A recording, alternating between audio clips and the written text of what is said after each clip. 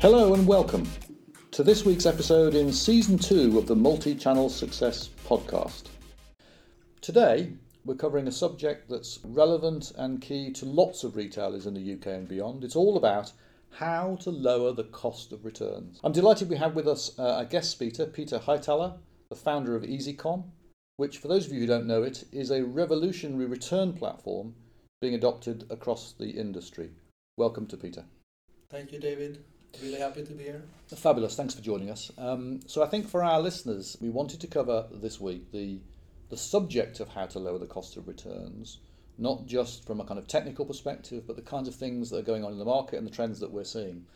But let's just start with how big the issue really is and how we define the issue. I remember when I was working in the UK high street, we had sectors that were returning 60, 70% in some cases. So I'm assuming for some people it's a really big problem. Yeah, that's correct. And I think it's depending a little bit on what sector you're in and what product you're selling and which markets. So if you're selling home appliances, electronics and so forth, you'll probably be in the 1 to 5% return rate. In the mid-range, you find furniture, interior design, you get 5 to 25%. I think the biggest one is the fashion industry or the shoes and clothes, where you, as you said, might end up in specific markets in up to 70% returns. Yes, I remember on some product categories and on some colours, because I think I always remember black was a terrible return rate relative to lighter colours. If you took black dresses that had any sense of body form about them, they could be over 70% return rate, which makes the product pretty much uncommercial, I would have thought. Absolutely. Okay, so I think you've mentioned that it's kind of can be brand specific, it's certainly product specific. I suppose it can also be customer specific, can't it? Absolutely. So there are different type of customers, of course. There are good customers and there are bad customers, so to say. And in some cases, the bad customers doesn't really know why they are bad. But good customers, of course, they buy products, they return product because they want the right sizes and fit, because they ordered in the first place.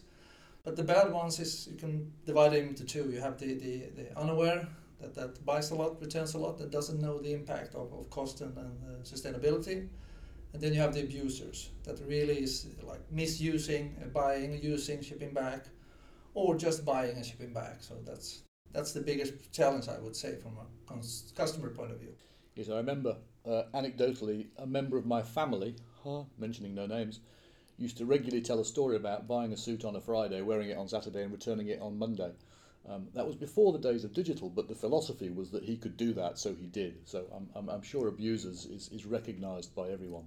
But I suppose, therefore, we're tended to think about it as being an evil. Returns. It's a necessary consequence of what we do. Is that the way you see it? Well, there are good and bad returns, of course. So I would say that the good return is that the customer wants a specific product and getting the right size or right color, then you need a return to exchange that product. But also, it's a bit of a, as the dressing room has moved into the living room at the customer's premises or homes, meaning that you sometimes need to try products before really knowing that if it fits and looks well on you or not. And that's similar to what you do in a local store or brick and mortar store, but you don't have the same type of returns in that. I guess we're kind of in the world of a bit of a trade-off, aren't we? People expect to be able to return things, and indeed it's the right thing to do because not everything is perfect for everybody. And with our kind of environmental hat on, our sustainable hat on, we don't want people keeping stuff that they're just going to throw into landfill. So we want things to be right for people. And trying to find that balance, I would imagine that offering a return service is not necessarily a reason to shop or not shop with someone. It's the types of return services that determine whether it's suitable for you. Are you finding that with the retailers you're talking to? Yeah, well, what we mostly see is that it's more like a one-size-fits-all service, meaning that you handle all customers the same. And the problem with analog returns and paper-based returns is that it's about surprise returns. You don't know what's in the box, what products, the condition of them, and who's returning until you open the return in the warehouse or in the store, which means that you'll have few possibilities to do anything else than just open it and then to handle it locally or in store. So I guess we've probably all got examples of businesses who have taken the decision to suspend returns with certain cohorts of people, or indeed even certain cohorts of products. And in my experience, those always seem to have failed, because the consequence of a serious blockade of whole loads of people is never very good from a PR perspective, at the very least. So I guess people are looking for more subtle tools to be able to make informed decisions rather than blanket decision making. Yeah, I think what you mentioned first is that going for just a return rate, that's a bit dangerous, because you might have two customers with 50% in return rate, and one might be really profitable and one will be really costly and non-profitable. And that comes down to what products do they keep. Is it high margin products they're keeping or low margin products? And that's why it's a bit dangerous to go just on the to a high level of blocking customers. Yeah, I think we have been making analog decisions in an increasingly digital world, which does seem to be rather odd. But before we come to the kind of solutions and things, let's just talk a little bit about what retailers are doing. I mean, I remember back in the day when I was doing this, there were lots of things that we could do, some of which sometimes appeared to work and then other times didn't appear to work, to try to slow down the returns rates by informing customers prior to the decision that they could do it. So I'm thinking, for example, about better imagery, better pictures, size and fit. I mean, that size and fit's a nightmare, isn't it? Because no retailer has the same size and fit as the next retailer. So how does anyone know what size they are? Yeah, I think that the size and fit is probably the biggest challenge, because again, back to the comparison, you have two exact twins with the same body size and measurements, get the same product. One feels that this fits perfect, and the other one feels that this doesn't really fit me well or fall well on me. So that's just hard to put in the system. But working with a bit more analysis and finding the worst products coming back might be of quality reasons or similar to that, then you can avoid upcoming returns. As you mentioned, if you have a bad picture on a product, well, take a new picture or describe it better. If you have sizing issues, customer says it's too small, well, put on the product description that please order size larger than normal. By that, you can be more proactive and avoid upcoming returns and unsatisfied customers. I think that's some of the actions a retailer can take today. Yeah, and I think we also went through a phase, I remember, in the 20s where we were talking about video.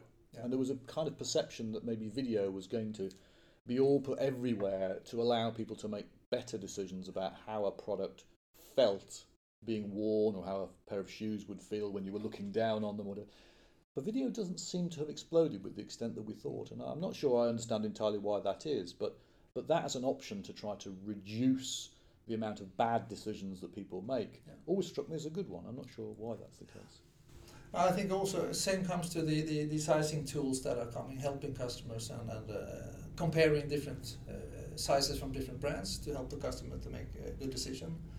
I can agree, I haven't seen those really fly. I think they're used and helping to reduce the return rate and getting some percentage down, but not having this revolutionary impact yet, what I can see. I guess it's also a trade-off of cost, isn't it? Because producing even 5-second videos is, models, hair, makeup, it's expensive. So I think, it's another one of those trade-offs which retailers are probably having to make. So I'm not sure there's much mileage in that.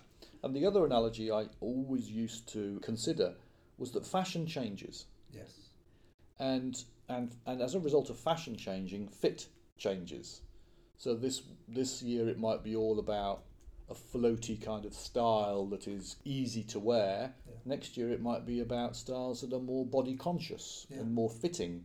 So things change so fast, and to call those things the same fit when you then wear them feels sometimes odd. So I'm not sure there's an easy answer to this in terms of what fashion can do. But okay. I fully agree, and I think also the seasons are also shorter, and the style and the fashion might differ from market to market, region to region. Adds also to the complexity. Yeah, I think you're right. So I think we know it's a problem. It's not an evil, but we know that trying to find ways in more organic markets of reducing returns can have a disproportionate impact on retail sales.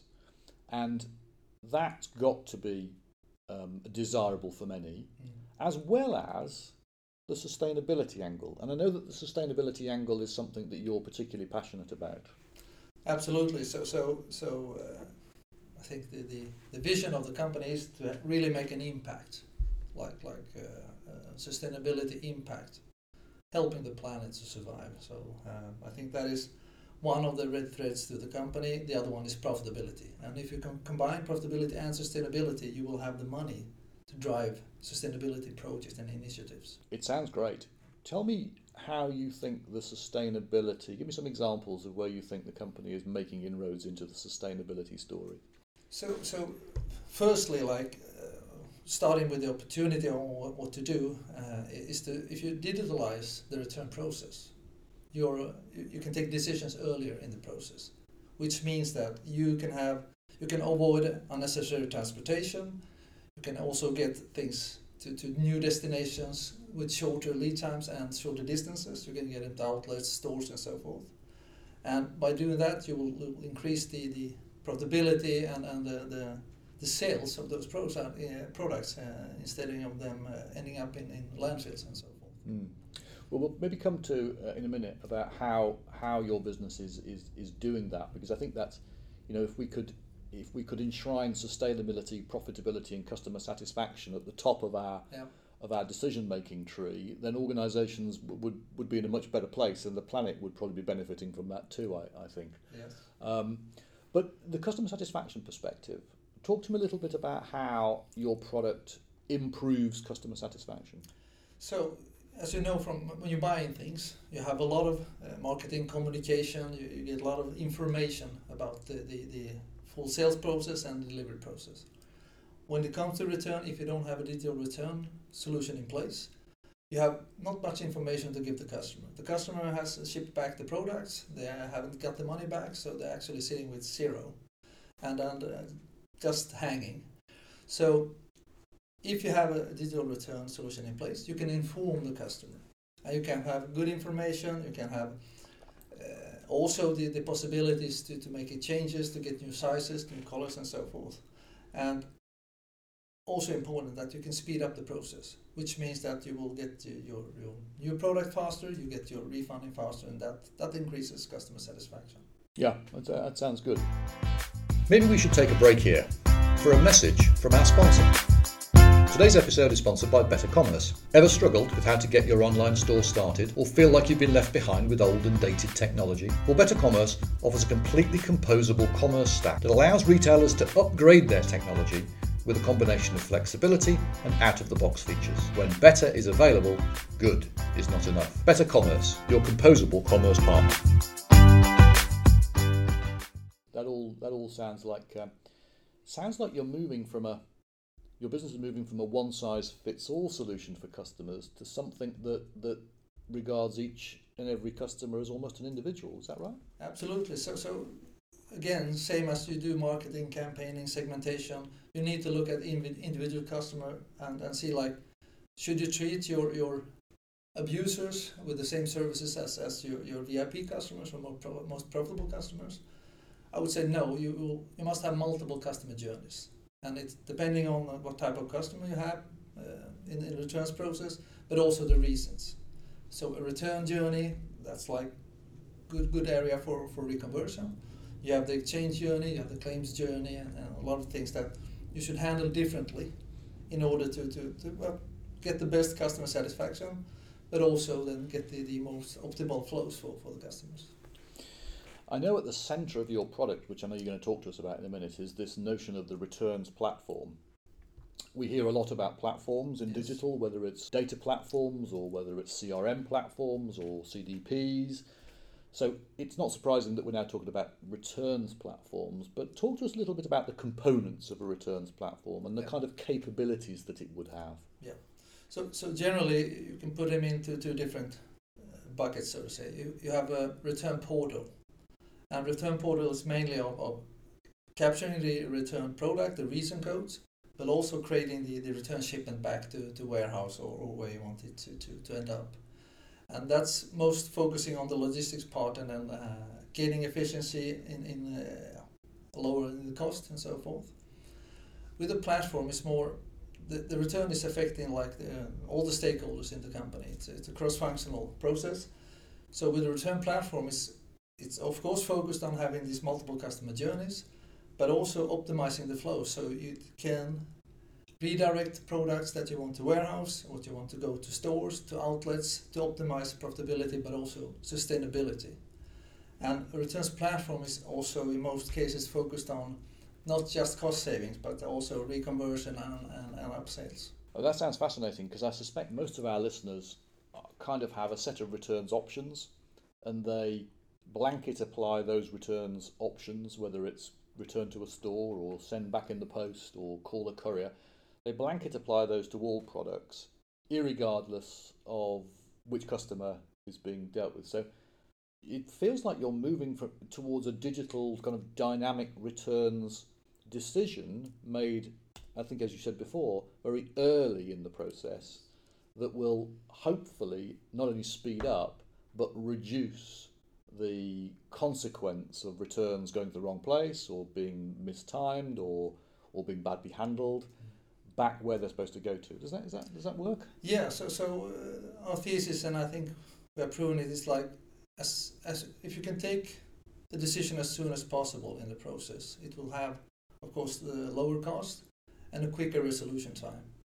So what we do is we take a decision on consumer level, having these multiple customer journeys and good services for the best customers and not always the best services for the lossy customers.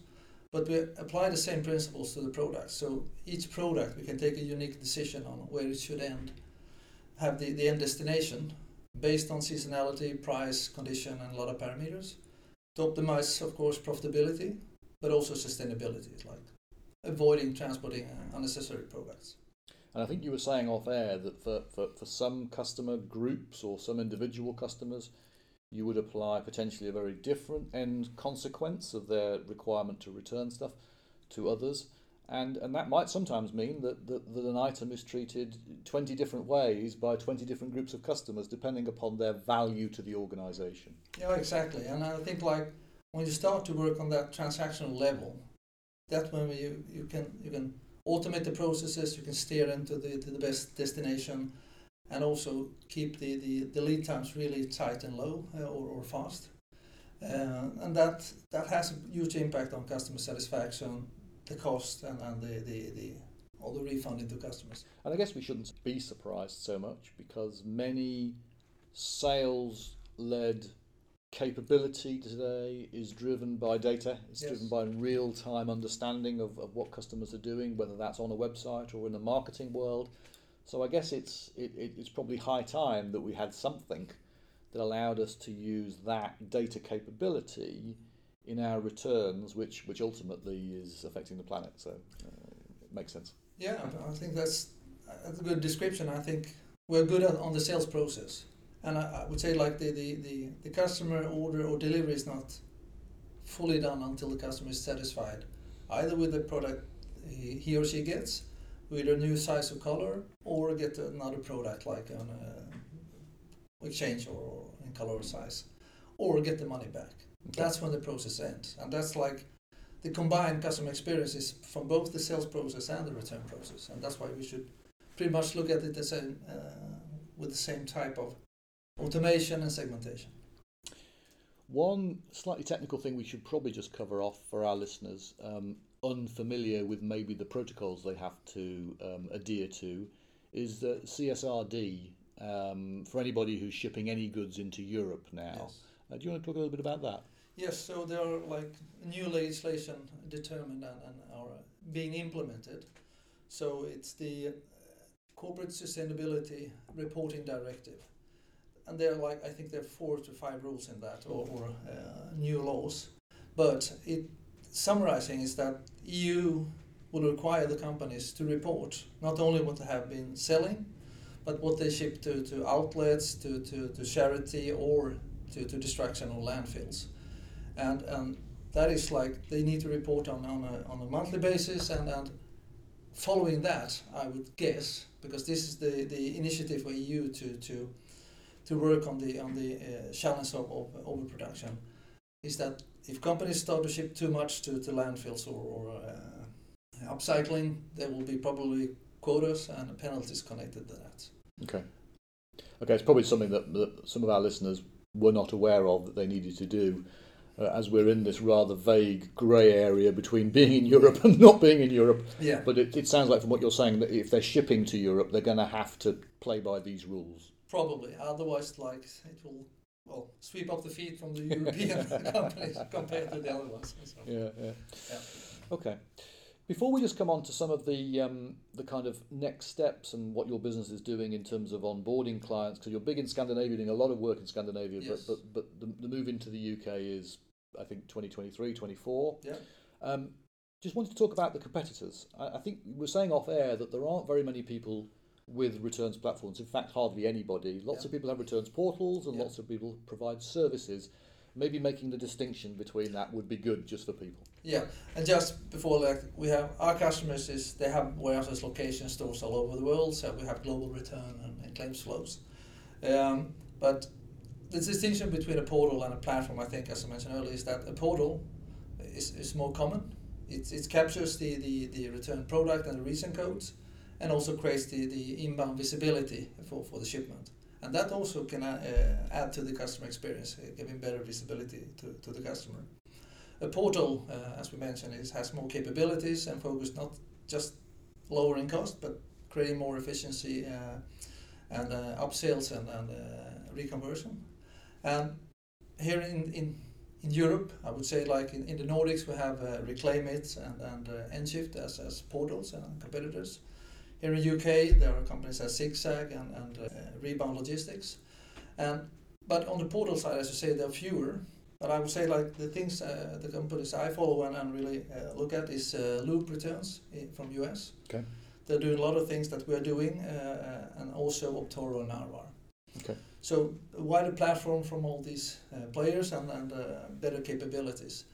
I think what still distinguishes us is the profitability calculation down on product and consumer that is unique from these competitors. Fabulous. Yeah. And I think we should also just say that the Easycom product, if you're listening to us having an outsourced 3PL provider, your warehouse is outsourced to a company that you have a commercial relationship with, that doesn't preclude you taking and getting the benefits from this product. It's an extra hurdle to jump through, but it's not.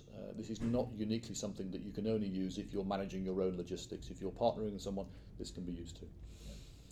Just a little bit before we wrap up, the onboarding process. I know you take a very kind of step-by-step, methodical approach to how you onboard clients, and you've onboarded quite a few clients in the last few months.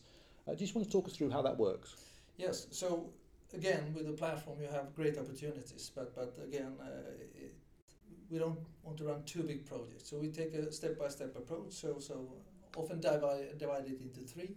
So in the first step, implementing the digital returns and all the business rules to drive this automation.